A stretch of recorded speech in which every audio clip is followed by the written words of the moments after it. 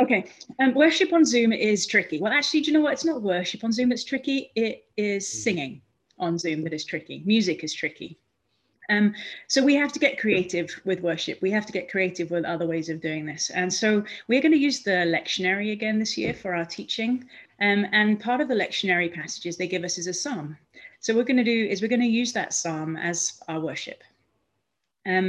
I like remembering that we are part of something bigger than us, which is why the lectionary is so cool. There are hundreds of churches all around the place looking at the same passages today, reading the same passages. So we're just going to use the psalm part as our worship. Some psalms are challenging. Some are an easy in to worship. Sometimes the rawness and humanity of the writer can kind of slap us around the face a little bit, and it's all okay. However it comes at us is okay. For this practice, which is what we're going to do, it's a practice that we can do together of reading and engaging with the song. And I want you to remember that there are no right answers. So if somebody says something and you disagree, it's all cool. Okay. If somebody says something that you go, yeah, that's right. Actually, maybe it's not right. It's just their opinion. Okay. So there's no right answers, no right or wrong. It's all just a practice.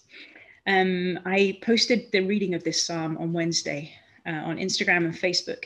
And it's in the email invite that you got at the bottom. So you can read it along too.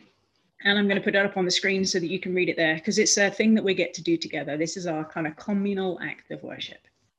Each week, I'm going to be asking somebody to read the psalm for us. So I will come to you and say, hey, could you read?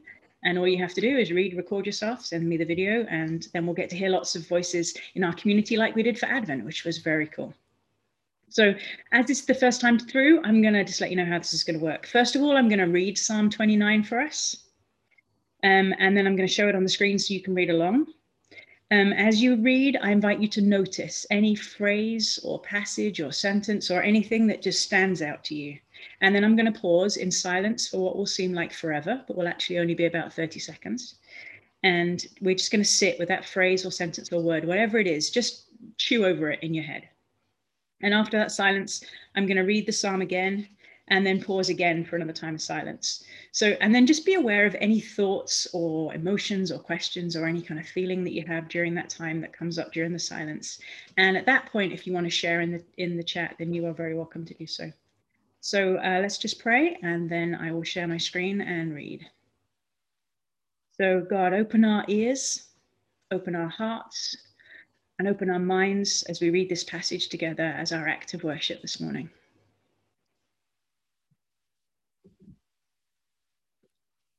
So this is Psalm 29. A song of David. Give all credit to the eternal, O heavenly creatures.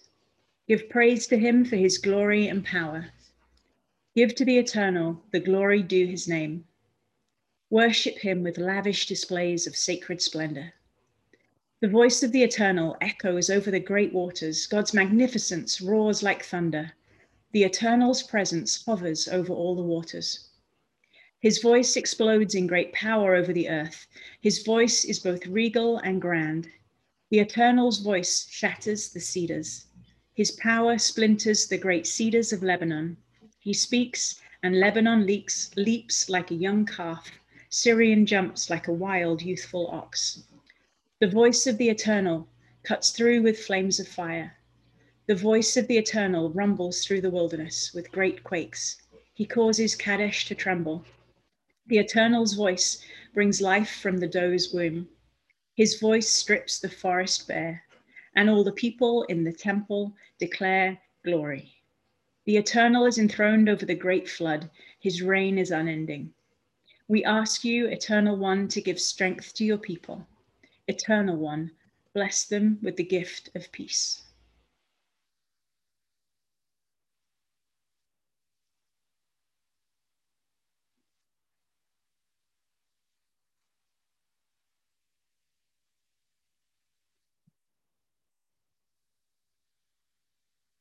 So just notice what you notice.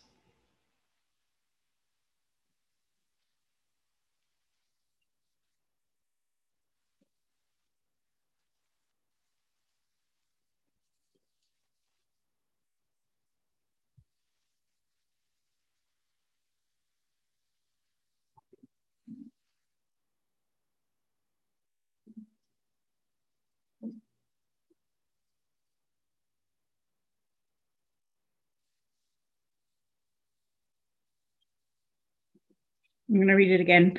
A Song of David. Give all credit to the Eternal, O heavenly creatures. Give praise to him for his glory and power. Give to the Eternal the glory due his name. Worship him with lavish displays of sacred splendor. The voice of the Eternal echoes over the great waters. God's magnificence roars like thunder. The Eternal's presence hovers over all the waters. His voice explodes in great power over the earth. His voice is both regal and grand. The Eternal's voice shatters the cedars. His power splinters the great cedars of Lebanon. He speaks, and Lebanon leaps like a young calf. Syrian jumps like a wild, youthful ox. The voice of the Eternal cuts through with flames of fire. The voice of the Eternal rumbles through the wilderness with great quakes. He causes Kadesh to tremble.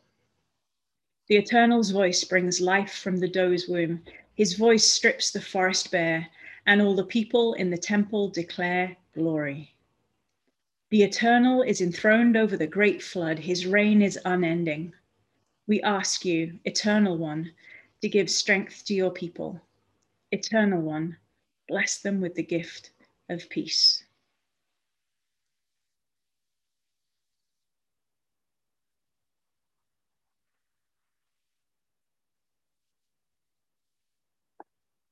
So just be aware during this second time of silence of any thoughts or emotions, questions, or any body sensations that come up for you. And if you want to share that in the chat, then you are welcome to do so. And in the quiet, offer God whatever is in your heart, be that praise, thanksgiving, a question, whatever. Remember, there are no right or wrong answers.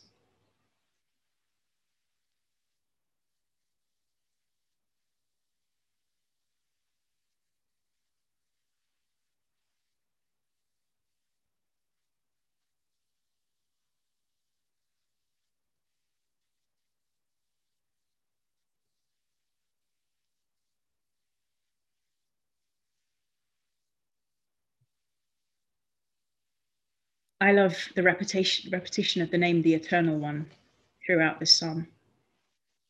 When I'm caught up in the urgent and the immediate, I can get into everything's just now. But knowing that God is eternal, stretches beyond that. I think he's playing a really long game. God is eternal forever and ever. I love that. So yeah, pop in the chat things you want to notice or say. The imagery beautifully illustrates the vast, endless nature of God. I love the action words referring to the eternal. Whenever there are tree limbs cracking in storms, I feel God is nearer.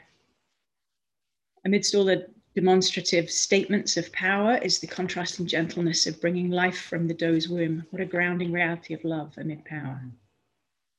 The word shatters, explores, splinters, cuts, and rumbles. All of the mentions of historical places made it feel more connected to the earth and not just imagery and feelings. And love all the big words, shatter, thunder, splinter, cut through, and yet it results in peace. Worship him with lavish displays of sacred splendor. Yeah, worship him with lavish displays of sacred splendor. Yeah, his reign is unending. Cool.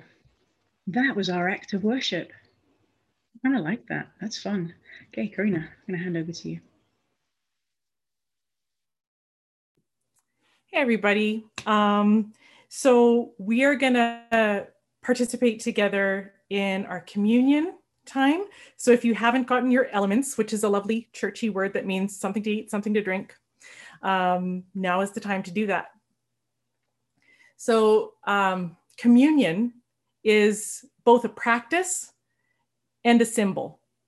So symbols hold a lot of meaning, and that meaning can be really different depending on your experience attached to those symbols. So, for example, the cross can symbolize and have really different meaning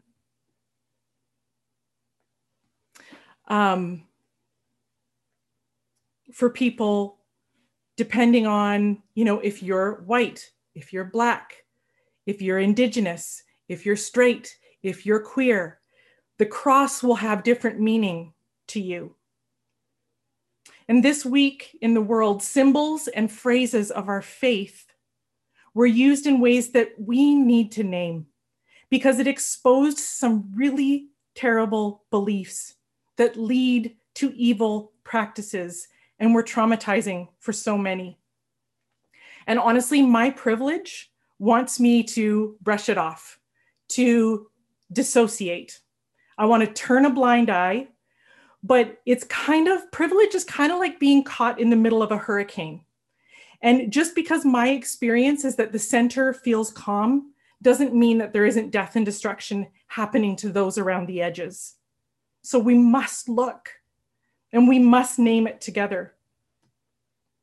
Jo Saxton is a Black preacher living in the US. She posted this last night on her Instagram. She said, "We cannot heal what we will not name. We cannot treat what we will not diagnose. We cannot change or fix or transform what we will not name. We cannot platitude our way through it. We cannot minimize our way over it. We cannot unify over chasms we neglect to identify, but we can name it. Racism, white supremacy, anti-Semitism, Christian nationalism, exceptionalism, and many more." That was Jo Saxton is her name. So today during our time of communion, I want to invite you to name with me these ideas and injustices that have over history hidden behind the symbol of the cross and the banner of Jesus saves. We renounce a Jesus and a cross that saves through force, threats, coercion, and transaction. We renounce a God who is so weak that he has to use violence towards another human to get his will done. We renounce systems, laws, and governing bodies that have a different set of rules and responses for people in white bodies than Black and brown bodies.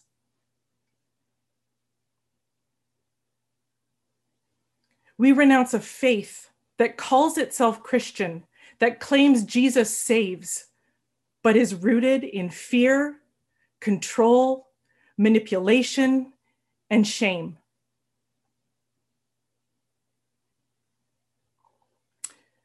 We renounce our desire to punish and harm people who punish and harm. We renounce our desire to be silent and hope it goes away. We renounce our desire to spiritually bypass and use Bible and prayer as tools of silencing. So now I want you to take your elements and we're going to remember our symbols together. As a community, we come together to remember and to recommit to the work of anti-racism, of creating equity, of speaking truth to power, of listening to and believing those who experience life in the margins. We remember how the life, ministry, death, and resurrection of Jesus transforms symbols that have been used for evil and resurrects them for good. We remember that God in Christ saves us from sin, Satan, and death because of God's other-centered, self-emptying, and radically forgiving love. We remember that when Jesus emptied himself of power and took up the cross, he didn't put aside his true nature, but revealed it. We remember that we're most like Jesus when we let ourselves be broken and poured out for the sake of others. We remember our gospel is a gospel of peace. We remember that the foot of the cross is on level ground, whosoever will may come. We remember that the table is wide and it is open and it belongs to God. Will you take communion with me?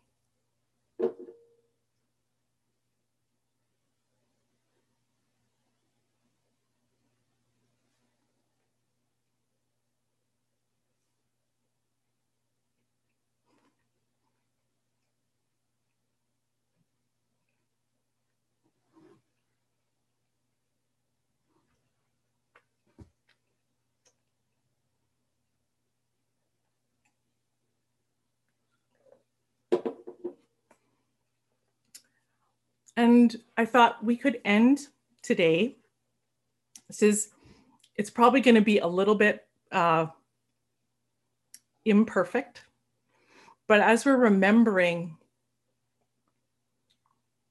the redemptive nature of Jesus and the love and the life that he invites us into, I thought we could read through the Lord's Prayer together. And Sarah's going to put up on the screen the version that came out of that attack in New Zealand a year or so ago. And if you want to, you are welcome to unmute. And as imperfect as it is, I'll kind of try and lead us through. But you are welcome to join, or if that's just too much, you don't have to unmute. But I'm inviting you to unmute, and I will get that started for us. And we're just going to join together and remember.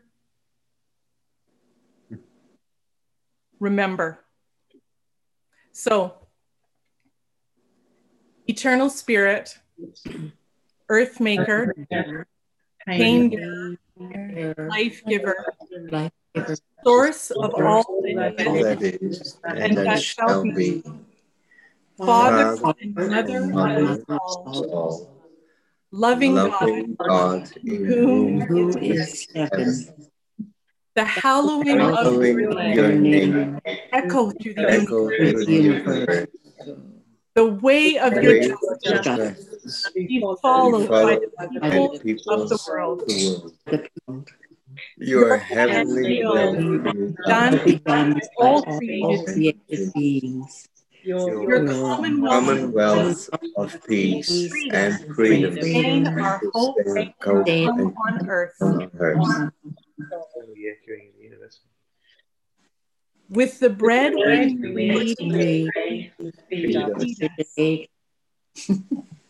In the hurts we absorb one another, forgive us. In times of temptation, strengthen us. From trial to grace to endure. From the grip of all that is evil, free us. For you reign in the glory of the power that is love, now and forever. Amen. That doesn't matter. Okay. Take us off then. So we'll mute everyone again.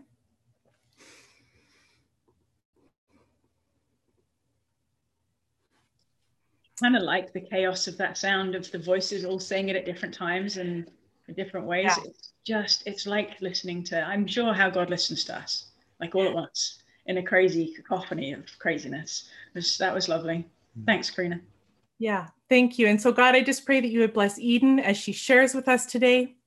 Thank you for the word that she has and for this community and for how we're doing our best to belong and love one another and to remember your way of love and your way of peace. In Jesus' name, amen. Good morning. It's nice to be here with you. I think I can echo Kathy's words like, Zoom, put me on. Let me see these guys. I'm going to start with our passage today, and it's from Mark chapter 1, first 11 verses. The beginning of the good news about Jesus, the Messiah, the Son of God, as it is written in Isaiah the prophet. I will send my messenger ahead of you, who will prepare your way, a voice of one calling in the wilderness. Prepare the way for the Lord and make straight paths for him.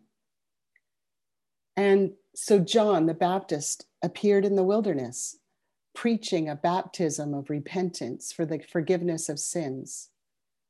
The whole Judean countryside and all the people of Jerusalem went out to him. Confessing their sins, they were baptized by him in the Jordan River. John wore clothing made of camel's hair, with a leather belt around his waist, and he ate locusts and wild honey, and likely didn't brush his teeth. And this was his message: after me comes the one more powerful than I, the straps of whose sandals I am not worthy to stoop down and untie. I baptize you with water, but he will baptize you with the Holy Spirit. At that time, Jesus came from Nazareth in Galilee and was baptized by John in the Jordan. Just as Jesus was coming up out of the water, he saw heaven being torn open and the Spirit descending on him like a dove. And a voice came from heaven: "You are my Son, whom I love. With you I am well pleased." Mark starts his gospel by establishing exactly who Jesus is, in case this would ever come into question. And he makes it clear that Jesus is the Messiah, the Son of God. Then Mark pulls out his sources using Isaiah 40, verse 3, and clarifies further that John is making a way for Jesus, who is the Lord, namely Yahweh. Then the spotlight is put back on John the Baptist and his role in the Isaiah prophecy coming to fruition. John, who is Jesus's blood relative, a cousin, has been baptizing people down by the river. People, explicitly Jews, have been coming out in droves to confess their sins to John and to be baptized for the forgiveness of those sins. So let's just back up for a minute to gain a little bit of context. The Jews were accustomed to a sacrificial system based in the law. The system was a measured way of making restitution for sins committed by having to make an animal sacrifice in the temple. So what on earth were these Jews doing when they were heading out to the river to find John and confessing their sins to him and accepting forgiveness via baptism? The sacrificial system was still fully functioning. So what's going on here? John was making a way for the Lord. He was making straight paths, just like Isaiah prophesied. He was already leading a way forward that would free the Jews from the law and bring them to live by the Spirit. The Jews were entirely tethered to the temple and to their priests. And John was beginning to open up a crack in that wall. And at Jesus's death, that same wall or curtain that shrouded the Holy of Holies was torn entirely. We know historically that within 40 years of John baptizing at the river, that the temple would be utterly destroyed and in fact has never been rebuilt.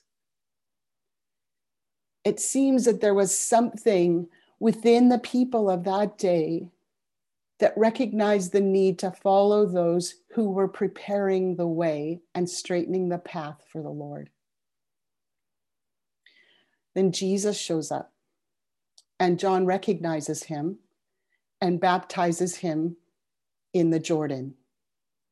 And the Spirit descends like a dove, and the Father expresses his love, and Trinity is witnessed in all her glory. This is a really golden moment. John has prophesied that while he baptizes with water, the one to come will baptize with the Holy Spirit. So how is that preparing the way and straightening the path? Well, preparing and straightening is all about repositioning ourselves. So we turn from one thing and turn to another. In the context of this passage, the Jews were turning from the letter of the law, rule keeping, and a legalistic religion based in a sacrificial system, and turning to spirit-filled, love-based, God-centered faith that brought followers into a relationship with Trinity. There was a transition beginning, and John was not the only one moving in that direction at the time.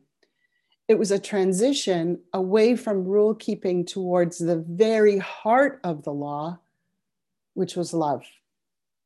The path was now pointing towards the kingdom of God and not the temple. Let's fast forward to see how this actually played out in just a few years' time from Jesus's baptism.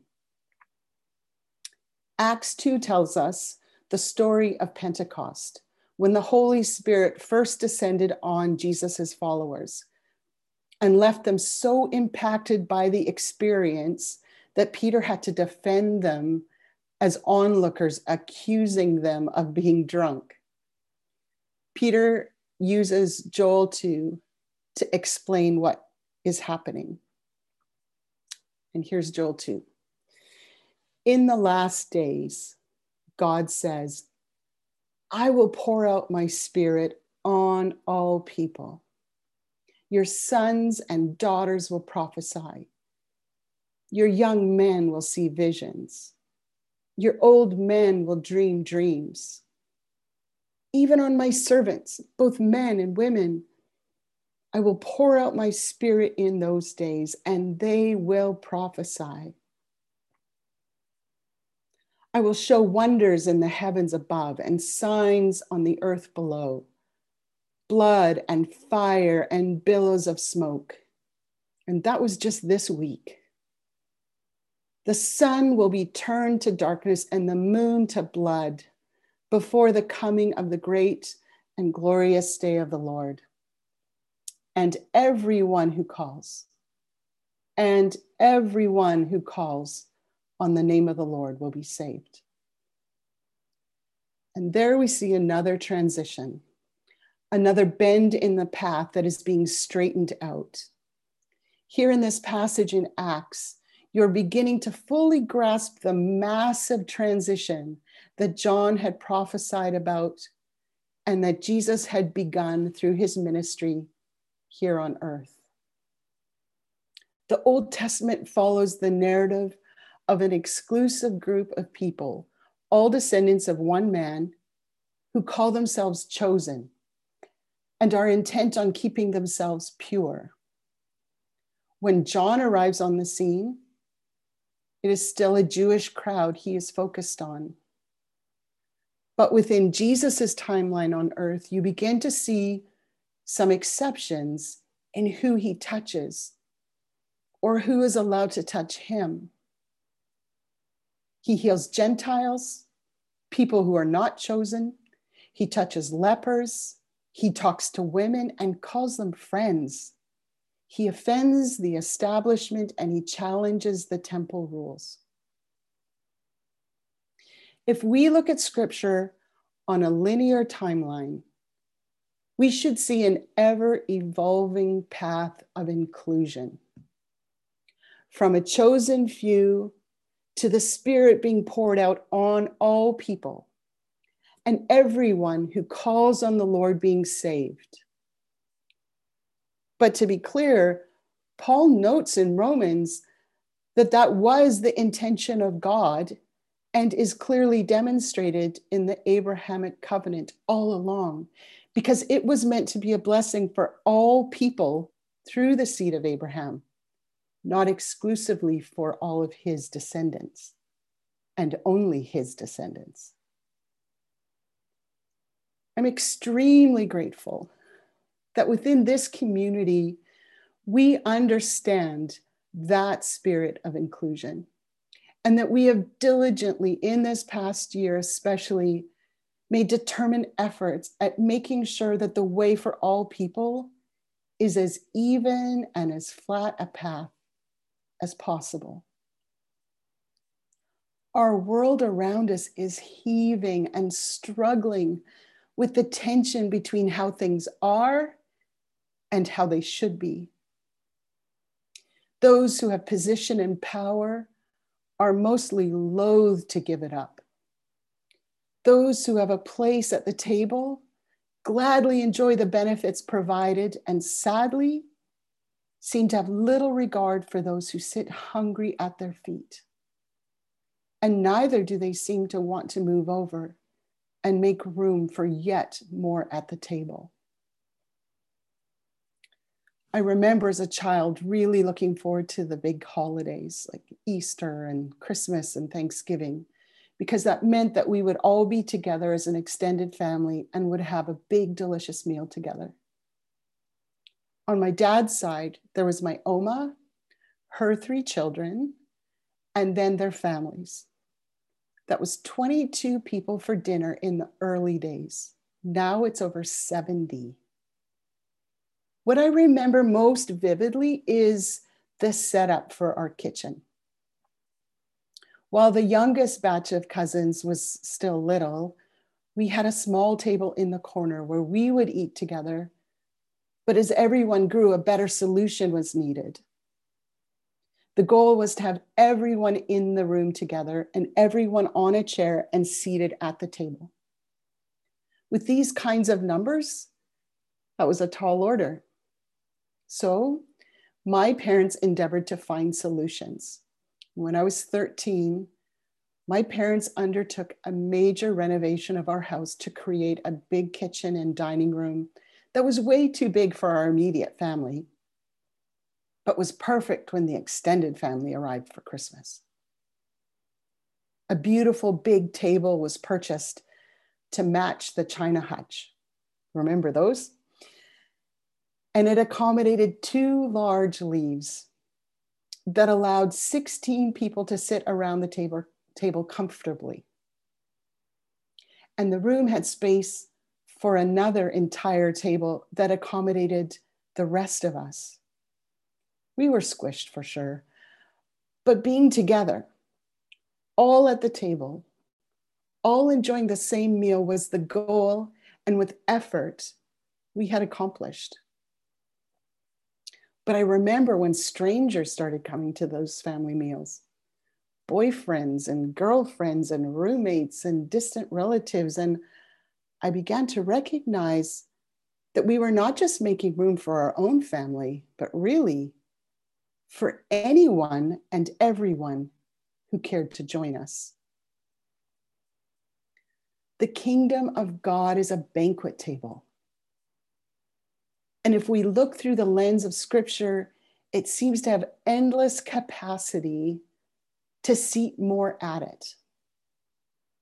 There's always another leaf we can put in the table and more chairs that we can add. And the kingdom's kitchen will not run out of the food that we need, because what it is serving is love beyond measure, mercy without end, forgiveness for all, and grace for each day. Can we, as a faith community, continue to extend our table and make a way for the Lord? In this coming year, can we accommodate and make even more space and room at our table for all who want to join us? We may have to do a bit of a renovation or find leaves to put in the table, We may have to rummage for chairs, but my honest hope is that there will be a place for everyone at the table. Let's pray. Jesus, help us to see just how big the kingdom's table is, how far it stretches, how many it can seat. Help us to make the space that is meant for all who long to sit and eat what you have prepared for all of us. Give us eyes to see what you meant by all people and everyone. Help us to make way for you and to straighten the crooked paths. Amen.